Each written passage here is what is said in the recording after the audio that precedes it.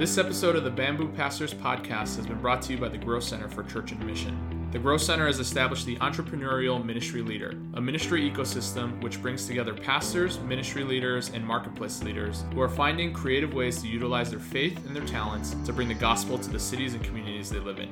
Check them out at thegrowthcenter.com.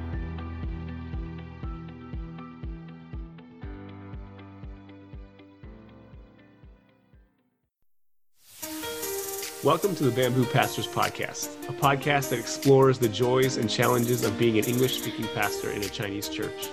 I'm Jalen Chan, and I'm here with my co-host, John Mon. Hey, everyone. Together, we host the Bamboo Pastors Podcast. We're glad that you're here with us. Come on in and have a seat at the table. All right, welcome back to the Bamboo Pastors Podcast. I am Jalen. That is John. John, good to see you. How are you doing? How's your week been? Hey, Jalen, it's been good.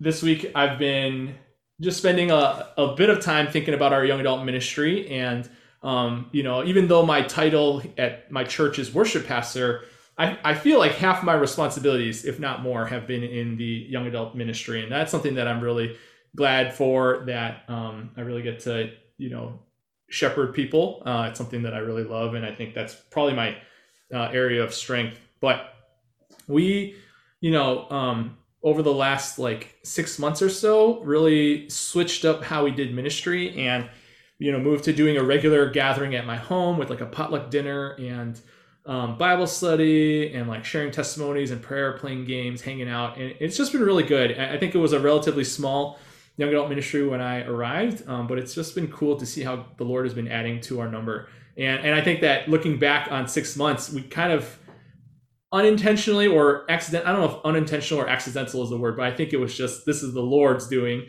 But we were really living out Acts 2:42, and we're seeing just the fruit of that right now, and just a lot of other things, I think, that are ahead for us. So that's just something I've been really excited about. So we're starting a new Bible study series this week in the Gospel of John. And so, man, let me tell you, I've been trying to fit 21 chapters of John into a 14, 15 week Bible study series. Has not been easy, but I think we have it figured out how we're going to do it. So yeah. But what have you been up to? How's your week been? Yeah, it's been good. I was going to say that anybody knows you knows that you're a super relational guy. And so for you to be, getting more involved with the young adults, I think definitely it unlocks that part of you that I think is so you. And so I'm excited about that, and just praying that, your ministry with the young adults and discipleship and shepherding continue to grow and flourish. So that's exciting. Thank you, Jalen. Appreciate that. Yeah. For me, I've been, I think I mentioned before that I've been preaching through Ezra and Nehemiah. And so at the beginning of 2022, started out in Ezra chapter 1 and have just kind of been steadily going through almost chapter by chapter so far. And it's been for me, it's been really exciting. And it's been kind of unlocking scripture, the Old Testament for me in a way that I hadn't really experienced before. So that's been really fun to kind of do, because I've been separately just in my own personal study have been going through Chronicles and Kings, and just seeing the lead up and the build up to Ezra and Nehemiah as I'm preaching the books have been really helpful. But I've also realized too that there's so much in Ezra and Nehemiah that's about just having a clear vision for ministry, having a clear understanding of what God is calling his people to do. And I realize that for me as a pastor, being a visionary is not a strong suit for me. And so I've struggled to kind of, as I'm preaching through this, have a clear understanding of this is what God wants me to do, or what our church should do. And to be able to communicate that through the sermon series that we're doing. So it's been fun, but it's also been challenging for me, and stretching me kind of in the ministry work. And so it's been good to kind of go through the sermon series. Yeah. We've said this before, but I think one of the few good things that have come out of this pandemic is that we can listen to each other's sermons pretty easily nowadays. So I'm looking forward to checking that out. Yeah. Well, I'm excited to introduce again the second part of our interview with Raj Christodoss, who is the Senior Associate English Pastor at Cornerstone Chinese Church in Villa Park, Illinois. This is a great conversation with Raj, so we hope that you enjoy it. I just want to maybe kind of change directions just a little bit. We've talked a bit about your experience in the Chinese Heritage Church so far, but recently, just I think a few years ago, your church changed its name from Chinese Bible Church of Oak Park to now Cornerstone Chinese Church. And you're not the first person we've had on the podcast that had a name change with their church in recent years. Actually, several of our friends who served in the Chicagoland area have done this, but I found it interesting that as churches, have processed name changes and made decisions for it, there's different things that I think creep up or just kind of bubble up to the surface as values. And something that I noticed for say one of our other friends, Pearson, their church, when they changed their name, they did not keep the Chinese part of their name in the name, but you guys have chosen to do that. And so I'm really curious, what was the thought behind that? What was the rationale? What was the conviction that led you guys to do that? Because I don't think necessarily one way is better than the other. It's just different. And really, I think speaks to how God is leading your particular congregation, your particular, church. Thanks. So first of all, we moved from Oak Park to Villa Park. It would have been easy just to call ourselves Chinese Bible Church of Villa Park. However, we really went through a process of discernment and prayer and asking the Lord what best fits our congregation and what best allows people to feel that this would be their spiritual home. So to understand that, we moved because we wanted to reach the Chinese and Asian American populations in the western suburbs. We were in Oak Park for roughly 40 years, and we were landlocked, and we did not have the opportunity to expand and create new spaces for our growing congregations.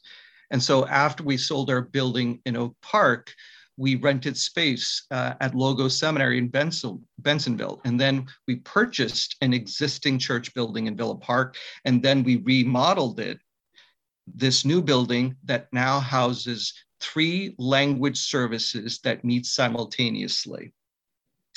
So we are still predominantly Chinese, meaning we have Cantonese and Mandarin services at 10:30 and an English service at 10:30. And we wanted to be in a position, a space where we could be accessible. When we were in Oak Park, it was very difficult just to get to Oak Park because of the Eisenhower Expressway. But we wanted to be central. And so as a result, we chose this area because it has the thoroughfares of 294, 8853, 83, 290, you name it.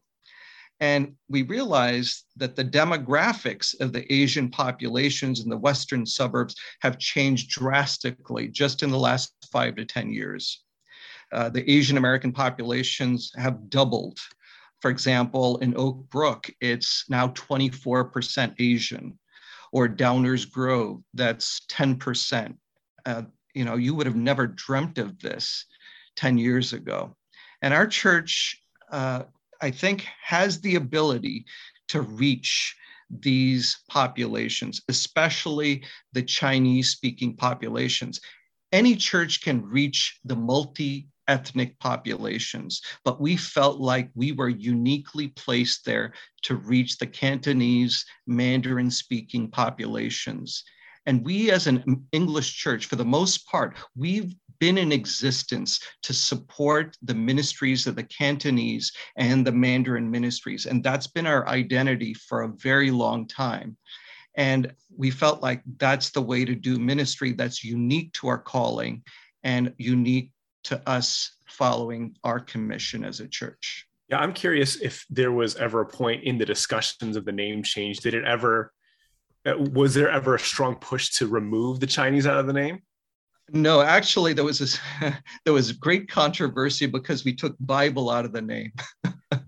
But as far as taking Chinese out of the name, that wasn't that much of a serious issue at all.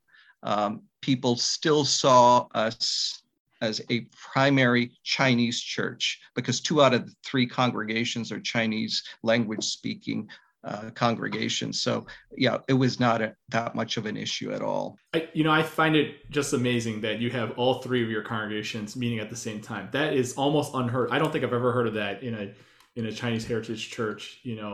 At like in our church, there was a point when they ran 3 services back to back to back, and all like in the morning, which I don't even know how we did that. So to have all 3 running at the same time, everyone there, 1 kids program for the whole church, that just sounds like the dream. Yeah, I forgot about the children's ministry. They also meet at the same time downstairs. You're right. Thank you. Yeah, well, it sounds like that there was a lot of unity and some clear vision on why you wanted to keep Chinese, and it probably comes out of some really strong relationships between the leadership in the Cantonese, the Mandarin, and the English congregations. I'm interested in just your relationship with those leadership teams, with the different congregations. You've been there for 20 years now. How have the relationships between the Cantonese pastors and leaders and the Mandarin pastors and leaders for you, how has that changed and grown over time? When I first joined this church, it was predominantly run by the Cantonese congregation. I want to say 70% of the core leadership on the church board were Cantonese speaking.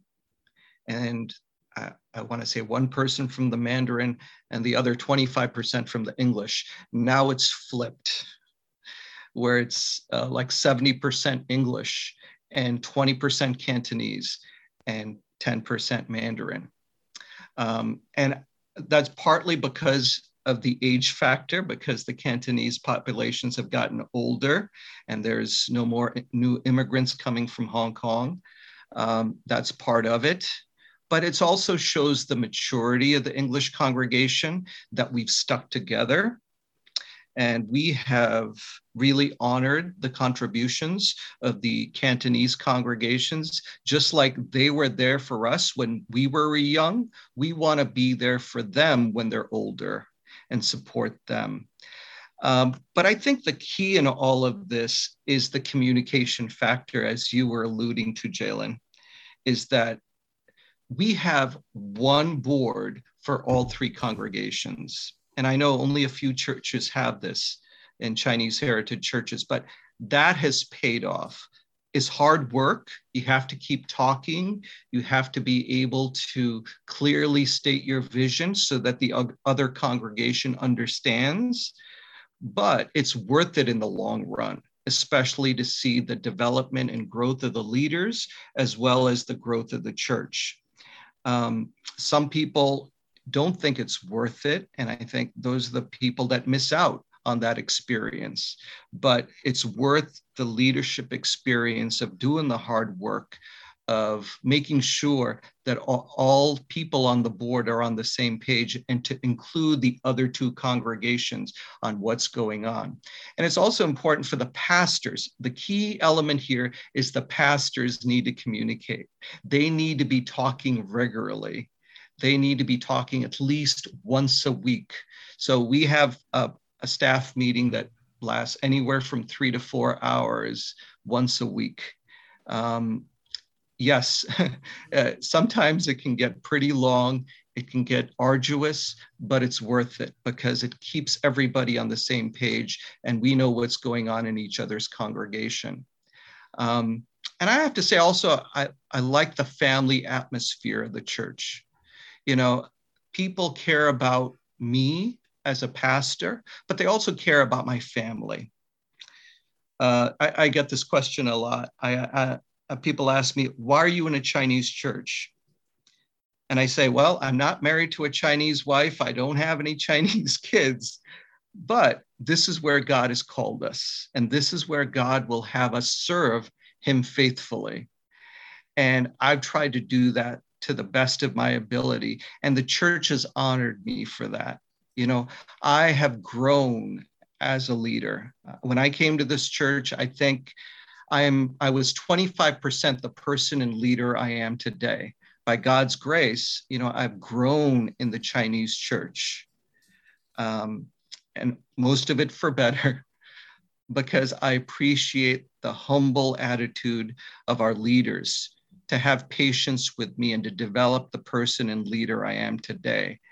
And especially people that are older and wiser.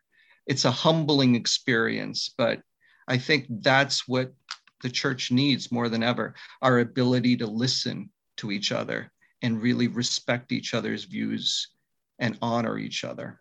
Yeah, I love that, you've been serving faithfully at your church for 20 years now. And I really believe that, Cornerstone is, experiencing the fruit of that faithfulness. I imagine, well, I don't imagine this. I know this because you're not our first podcast guest that isn't ethnically Chinese. We have had other pastors on who serve in Chinese contexts that,